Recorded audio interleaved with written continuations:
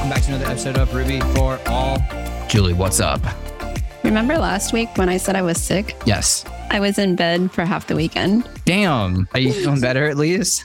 I am feeling better now. Better than the weekend and better than last Monday when you told me to go to bed, but I didn't. Yeah. begged her to stay in bed, actually. Yeah. Well, I'm glad you're feeling better. So hopefully you're back to 100% soon because you have traveling soon, right? I do too. So we want to be in tip-top shape for getting on an airplane for 8 hours. Right. Yeah, I know. As West Coast to East Coast. Did you hear like the enthusiasm in my voice as I thought about that? Cool. Well, without further ado, today on the show, we have Dave Paola. Dave, welcome to the show, founder of Sierra Rails. You want to give a little introduction? Yeah. Amped to be here. I appreciate you guys bringing me on and hopefully we have a fun conversation. I'm Dave and I run a very teeny tiny, maybe I should call it a boutique custom software development agency called Sierra Rails. As you can guess by the name, we are a Ruby on Rails shop. That is our obviously preferred technology choice. I have a background in online developer boot camps from back in the day, and now I spend my time trying my best to coach junior developers or early career developers so that they can either kickstart or jumpstart their career or make whatever progress they'd like. Do you find that people prefer early career more than junior? Because I've heard this like shift in language recently, but everything has shifted in language recently. So I'm wondering, is this something we're all doing now? Like, what's up? I certainly prefer early career developer. I've actually never had to answer the question of why. It's mostly just been an intuitive thing for me. Junior developer feels hierarchical. It feels like it doesn't accurately describe the best early career developers I've ever worked with. And I've worked with quite a few. The developers that I've worked on that you would call junior in any other context are of a variety of ages, a variety of backgrounds. Many times they have actually superior skills to what you might say is like a computer science graduate in terms of communication skills, maybe in terms of experience working with other types of people, other types of roles, designers, product managers, all the stuff that, you have to learn on the job if it's your first job out of college. So early career developer, I feel more accurately, communicates and describes who they are and where they are in their career. I also am a big believer in language shaping how we think and how we set examples in the world, or at least aspire to. I'm a big fan of David Marquet, who's a former U.S. submarine naval captain. And he has a whole management leadership philosophy that's all about leadership as language. So interesting. Julie, what do you prefer?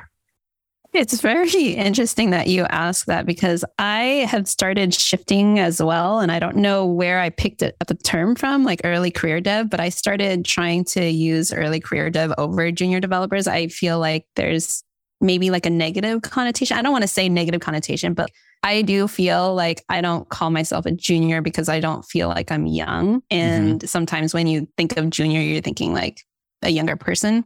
So that was my main reason for switching over to early career dev. Well, I guess I'm changing now too. I followed Julie here. I think it's interesting. Like one of the things that I think is relevant is when you ask people or you ask hiring managers or software engineers on teams, if they're hiring juniors, that feels like a different question to me than are you hiring early career folks? Now I might be off my rocker there, but I feel like that's an important, like being on the receiving end of a question like that. The two terms just feel substantially different to me. And I can't articulate why exactly they feel different in any case, but I do think that's an important dimension to it. Well, we won't ask you to nitpick the nuances of language here. That is interesting though. I'm glad I asked that question. But we are here to talk mostly about early career developers and your expertise kind of in that. And you just started a book you were telling us, but it kind of evolved into something I think that sounds very useful to everyone. You want to talk about that a little bit? Yeah, I don't remember where this idea came from, but I've been kind of unplugged from the camp industry for a while. I spent a lot of time in it early on in my career. And without going into too much detail, we can talk about that at a later date if it's interesting. But basically, I, for some reason or another, can't leave this particular segment of the world behind. Partially, it's altruistic. I like paying it forward. I've had some really great people in my career help me out. But partially, it's also like, I still think there is a gigantic opportunity here. despite the proliferation, the fragmentation, and then sounds like a little bit of a consolidation of the boot camp industry, and we all kind of might have our own opinions on how that has shaped up. I do still think that there was a company that we always hoped our grads would get hired at, and that company was Pivotal Labs, because Pivotal, if you all remember Pivotal back in the day, they hired in pairs. They had a really great approach. Every boot camp wanted their grads to be hired at Pivotal if they were a Ruby on Rails boot camp. And Pivotal's gone.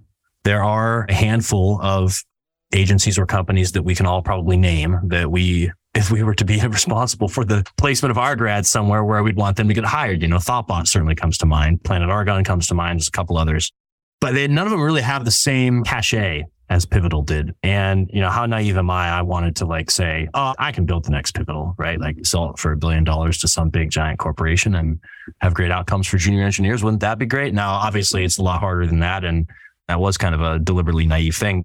So the junior developer bootcamp was this thing. I'm okay, well, I just started drinking caffeine and writing out, okay, why do I think there's an opportunity here? And it starts with, well, why is it so hard to get hired as a junior? And why is it so hard to hire junior developers, right? And so exploring the sets of problems and honestly, lack of solutions out there, I do feel like I have a not so unique approach that I have just copied from the great people that I've seen do it well in the past. And so I started writing the book. I realized that it was basically way too short to be a useful book.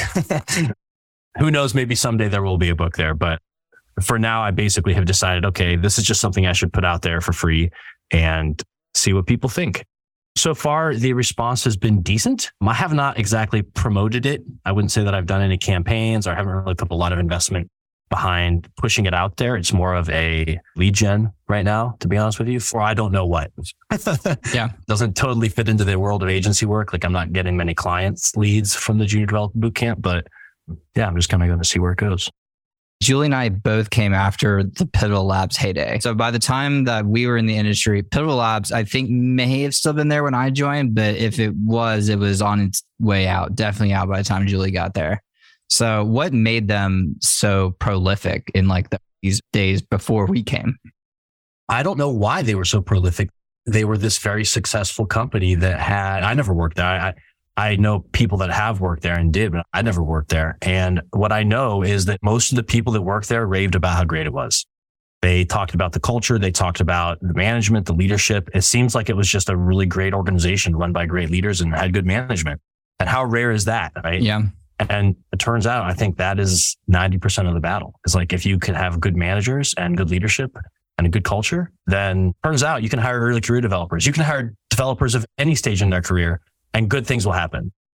Tactically, I think they had a couple key things that they did really well. One of them is what we mentioned earlier. They hired everybody in pairs. They would do pair programming for, 90% of the work or something like that. And they had a very high touch onboarding process. They had a very structured weekly process that they used, which is not going to be news to anybody listening to the podcast. How they did their thing. They had their daily stand-ups and their agile approach. And they even built their own software product to facilitate this, the Pivotal Tracker product, which I don't know. I haven't used it in years. I think it's still out there, right? I think so. They did iteration planning meetings. They called them IPMs instead of sprint planning. I believe they called them IPMs. I think they were just kind of opinionated and knew what they were doing. I have no idea how they were able to grow the business so rapidly. I would love to learn. If there was a Harvard Business Review case study about Pivotal Labs, I would shell out a lot of cash for that case study personally. Cool. Yeah. Just curious. What ended up happening to them? They got bought, I don't know, 5 years ago, 10. I don't know how many years ago now they got bought by VMware. Yeah. Or I think that sounds right. Yeah. I think so. For a lot. And they've kind of all splintered across really big names. Raphael, is that right? I'm pretty sure. This was Jose Balim's company, right? To be honest with you, I don't know that much about their management or their story. I wish I did. I've known people that worked as developers there and as product managers. And I do remember talking to one of the PMs who was actually a student of ours later on. He basically told the story of what happens to most successful development agencies is that their clients got bigger and bigger. They went after enterprise more and more. And I think the technologies that those clients needed subject matter expertise in were kind of mismatched to what big Java shops, big Scala shops. I think they were able to pivot to the end towards more of a JavaScript heavy stack, if I recall correctly. But I do think they got away from the Ruby on Rails world, though, unfortunately. I think many people will know them, or if they don't, they know now as the maintainers of devise for a long time. Yeah, I kind of forgot about that, actually. Yeah. I know this because Raphael definitely worked there very early on in his career. For those who don't know, he is one of, if not the main contributor to Rails right now. Number one all time, I'm pretty sure. And Jose Valim created Elixir, created many very cool things. Actually, I think we were on the phone for him like 3 hours one morning for remote Ruby. So I got insight into some of the Pivotal Lab stuff, and it's starting to like come back to me a little bit. But yeah, nice. Super cool. Maybe I love to learn about those stories. Hey there, I'm Andrew Mason, and I've got an amazing gem to tell you about, Avo. It helps you build content management systems and internal tools with Ruby on Rails incredibly fast. You don't need to deal with any CSS or JavaScript files, as Avo takes care of all the UI work for you, resulting in a modern, mobile-first CRUD interface ready to deploy. Plus, it provides access to features almost every application needs, like actions filters, search, sorting, active storage integration, dashboards, and much more. So if you're looking for an ultra-powerful and maintainable platform to build your next product or service, look no further. Avo harnesses the power of Rails, Hotwire, Tailwind CSS, Vue components to provide you with a fast and easy-use stack the Rails way. Don't wait any longer. Visit avohq.io and give Avo a try today. You won't regret it. I'm curious about the pairing juniors together. I think you believe in that very strongly, right? Yeah. It's not that I believe in it very strongly, I would say. It's that I've just seen it work 100 times better than hiring junior developers solo. It's just it's a heuristic. I feel like if you do nothing else, but you do that, then like your chances of success on both sides of that relationship just drastically improve. It almost doesn't matter why. If from a management perspective, if you're like an engineer on a team trying to persuade your employer to hire more folks who are early in their career, like if you can do nothing else but get them to hire 2 of them instead of 1 and finagle on the comp, shall we say, then and if you can make that work, like I would bet you a lot of money that it'll be a successful outcome. Why? Well, if why doesn't matter, but I mean, it matters. I agree though, firmly. Let me say before we get into this, I came up like this. I was assigned to work basically with someone when we first started out, and he became a close friend, and he was the ice to my fire. And we ended up doing really great things at that company, built some really great software. We innovated. Now he's like one of the leaders of a startup, and I'm working at Podia as a senior engineer. So I think it worked out for us. But I am curious to know your experience as to why. So I think it has much to do with psychology. And I am not a psychologist. I took like Psych 101 in college. But having watched this now unfold several times, I feel like I can tell a story of the opposite of this and then address how when you do hire in pairs, it just addresses all the problems that happen. So if you're a solo junior developer, you're often hired by a team. Maybe you're hired by a senior software engineer who wants to do good on their team. Or maybe you're hired by someone higher up in the org who wants to save some cash. And you're the alternative to going overseas. I think that's important to understand the decision-making process behind bringing a junior developer on. What happens is you have a team that has a questionable commitment to your success. In other words, like, did the team even know that you were coming on board? Is the team on board with hiring someone who's early in their career? Are they open to being helpful? Does the management have a clear understanding of the time commitment? Basically, like, does the management expect you to come on and be equivalent to a regular engineer? And oftentimes the answer is that they don't have any idea what they're doing. They've heard maybe that they want to help this person out and they bring you on and it's your first day and they throw you an invite to the GitHub repository. You read the README, which is of course out of date because every README is always out of date all the time. And you're immediately faced with a task that first of all is different than your day-to-day will be developing software. Getting the thing up and running the first time is always much, much harder than, building your first feature or shipping your first bug fix or whatever it might be. And you're basically like thrown in the deep end, right? And there are a lot of cultures and organizations where that can work, but I think it's an unsuccessful strategy for the most part with junior developers. Furthermore, you're the junior and you get stuck on your first day. It's your first day, maybe the first hour, and you already might feel kind of like that imposter syndrome thing where you don't feel like you belong, like you're worthy of being on this team. Maybe you respect these people because you've followed them on social media for a while, or maybe this is just like your one big lucky break and you really don't want to mess it up. So you have all this baggage and they have all their baggage. And what happens is that you reach out to ask for help. And the first interaction that many of the people on this team have is with you needing help rather than you meeting and having a good conversation, introducing yourselves, or you showing how awesome you are by shipping your first bug within the first day to production. So if you contrast this, and this could just keep going, I think we can imagine usually what happens in my experience is either the junior developer quits within the first week, 2 weeks, 3 weeks, and they realize I'm just not cut out for this work. This isn't what I expected. And I don't seem to be well liked at this organization. Nobody is helpful. I'm going back to my job at the coffee shop or whatever. Now, if you contrast that with, okay, you're hired in pairs. So first of all, you have somebody else coming on board at the same time, ideally, who is roughly congruent with your skill level. And when you get stuck, you can ask them.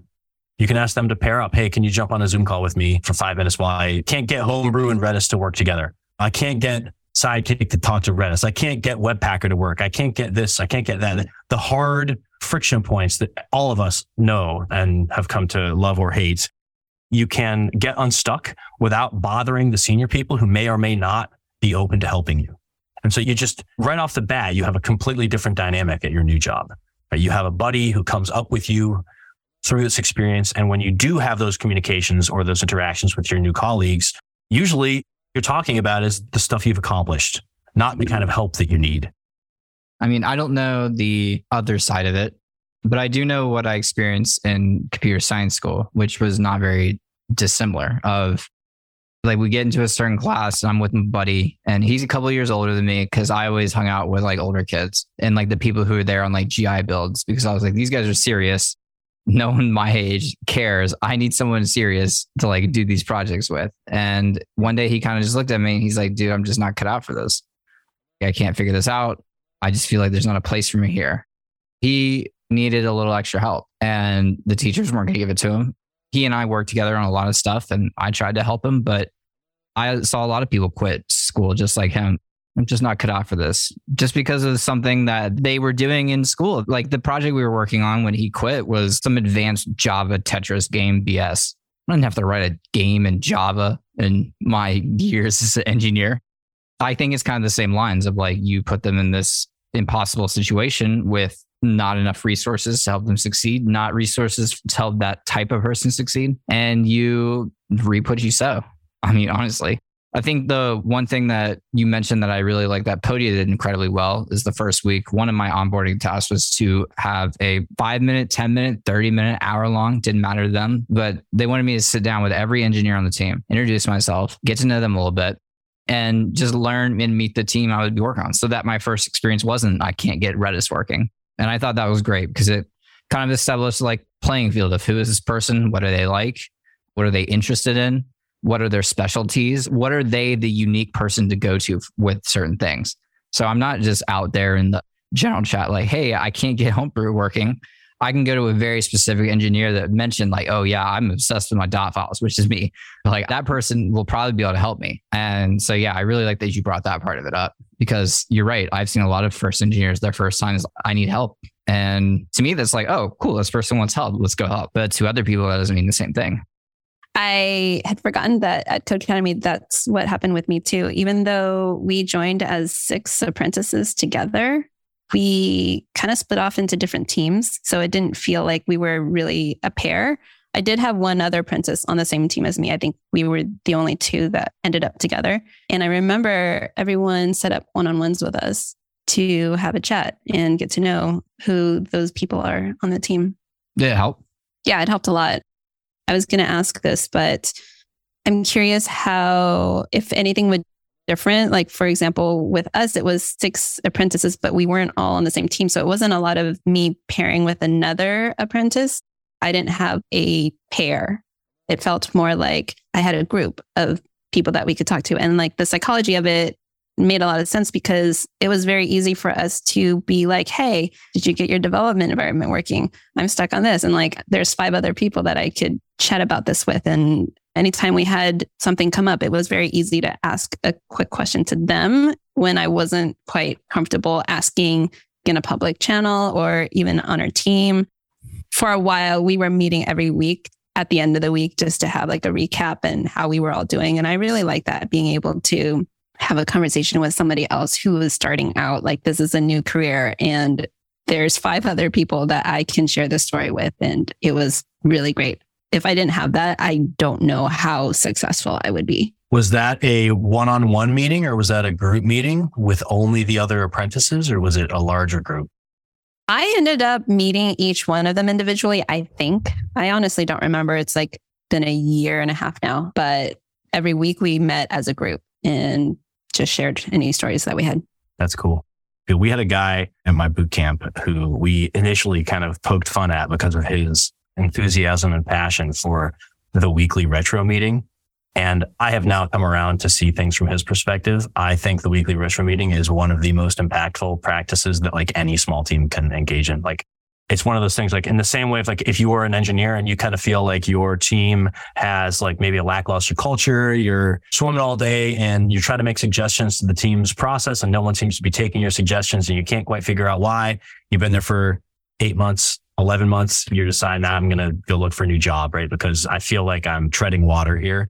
I have had this conversation with people so many times where if they're able to make the organizational change, the teeny tiny organizational tweak to like have that weekly retro meeting run really well, like this can be transformational. It seems like the smallest thing, but if you put the autonomy and the responsibility onto the teams to improve their own process and their own culture, then my God, it's like a tidal wave. Cortland, if you're listening, sorry I made fun of you for the retro meetings because I'm on your side now. The number one reason startups fail is that they run out of money. There are so many ways for startups to lose money. Downtime should not be one. Recent studies found that downtime can cost $427 per minute for small businesses and up to $9,000 per minute for medium-sized businesses. That's every single minute. A monthly subscription with Honey Badger helps you prevent costly downtime by giving you all the monitoring you need in one easy-to-use platform so you can quickly understand what's going on and how to fix it, which helps you stay in business. Get started today in as little as 5 minutes at honeybadger.io with plans starting at free. Yeah, you heard me, free.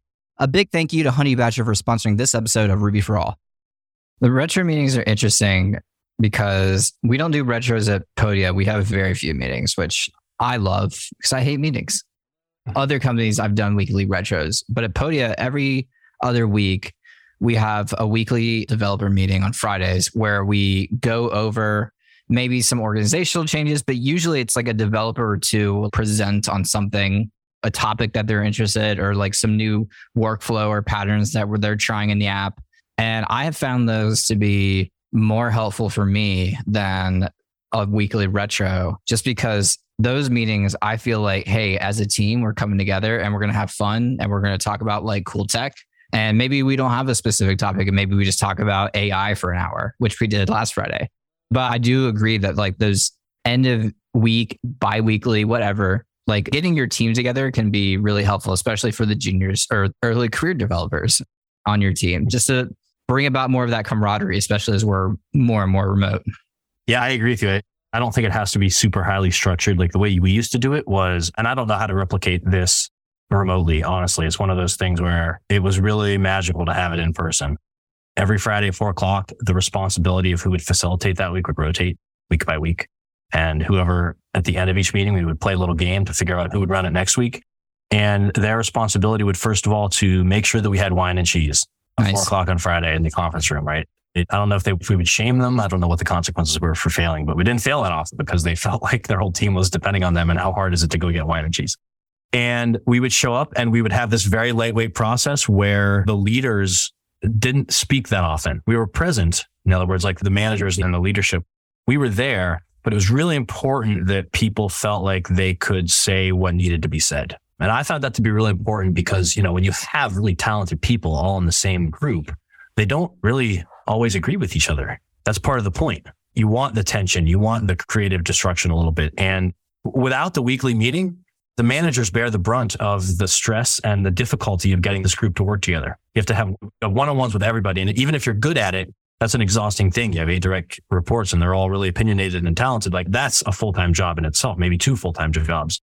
And so if instead of the managers having to figure out how to solve this problem, if you get the group together and you get them to be honest and direct with each other about what they need and what they're feeling and their perspectives, you're doing it honestly, like with a glass of wine, and the leaders are resisting the urge to jump in and try to solve all the problems for everybody, let the problems sit, let the team figure it out, it's magical. It's like I said, it doesn't have to be super structured, but I think it's an invaluable practice. And we do it at Sierra Rails. We're imperfect at it. It's not the same as being in person.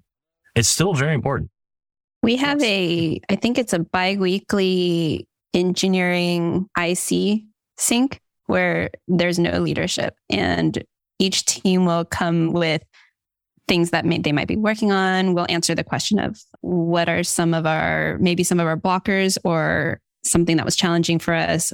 Anyway, I think it's a great place for all the engineers to get together and just be real, because there's no leadership there, and be able to share all of the challenges that they have. It's interesting about not having leadership there, because what I found is that when you stick a bunch of people in a room, natural leaders emerge. And that's how you get to see some hidden strengths that you didn't know existed, because someone's got to lead. Someone's got to like run the meeting to a degree. And that's your opportunity to see, oh, that person right there who is usually quiet, in the moment when there was no leadership and there needed to be some, that person rose up and took control. And that, I think, is a valuable thing to find out about your people. Yeah, preach. We are getting close to the end. Dave, is there anything else that we should have asked you or that you want to talk about before we wrap it up here?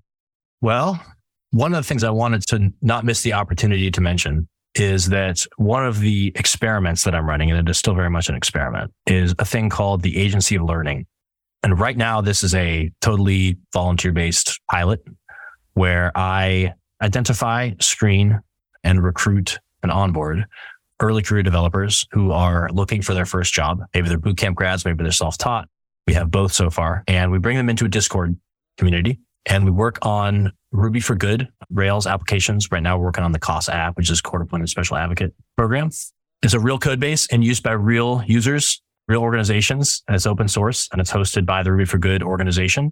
But we run it like a real team. So it's all volunteer, but we have daily stand-ups. We do code review in GitHub, and we have our weekly retros and so forth. And it's going very well so far. We've only been at it for maybe a month. I'm now bringing in some career services folks or some job readiness stuff.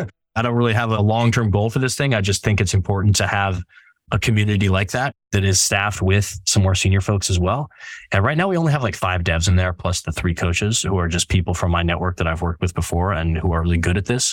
I don't know what it will evolve into, but I wanted to put the call out. If it's something that sounds interesting to you and you have 5 hours a week to spare to help either coach, or you want to just kind of jump in and help some more early career developers with their craft, help them get job ready, look at their resume, give them career advice, and help them figure out how to build thin models and thin controllers and separate their business logic, then we'd love to have you. So just reach out to me, davis@rails.com. I'd love to chat.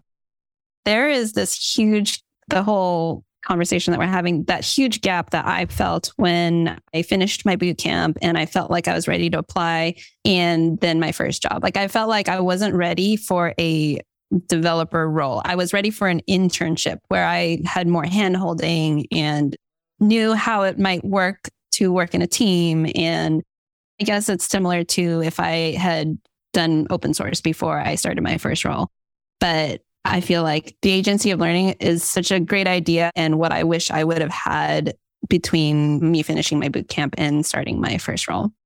Yeah. I mean, that's the idea. And it's one of those things like this needs to exist. I don't know yet if it is a profitable venture at all. I aspire to have it be placement based or staffing based, where I can partner with some great companies that grow to trust me and the team. And they trust us because they've hopefully hired some great people from our community. I've already hired one of them. And by the way, it turns out to be a great way to do that. That's a great outcome for all. And so I hope it will become something that can sustain itself. I'm not delusional. I know that it's not going to turn into Pivotal Labs anytime soon, but if we can just get some great people together, I bet something great will happen. So yeah, come join us. I really appreciate everything that you do for the community and for early career devs. You're welcome. Come join us. Ditto. I've been watching you and knowing you online for a while, and you've always been doing cool stuff. So it's great to finally meet you. Thank you for coming on the show. And thank you again to what Julie said for fighting the good fight for early career devs and for our entire community, really. So right on. Dave, thank you so much for your time. Thank you for coming on. Where can people find you online if they want to keep up and find out more about what you talked about today? Yeah, I'm dpaola2, DPAOLA2 on Twitter. That's probably the easiest place. Or you can email me anytime. I try to respond to every email I get. It's tough, but please do Better man than me. I have to teach you sometime.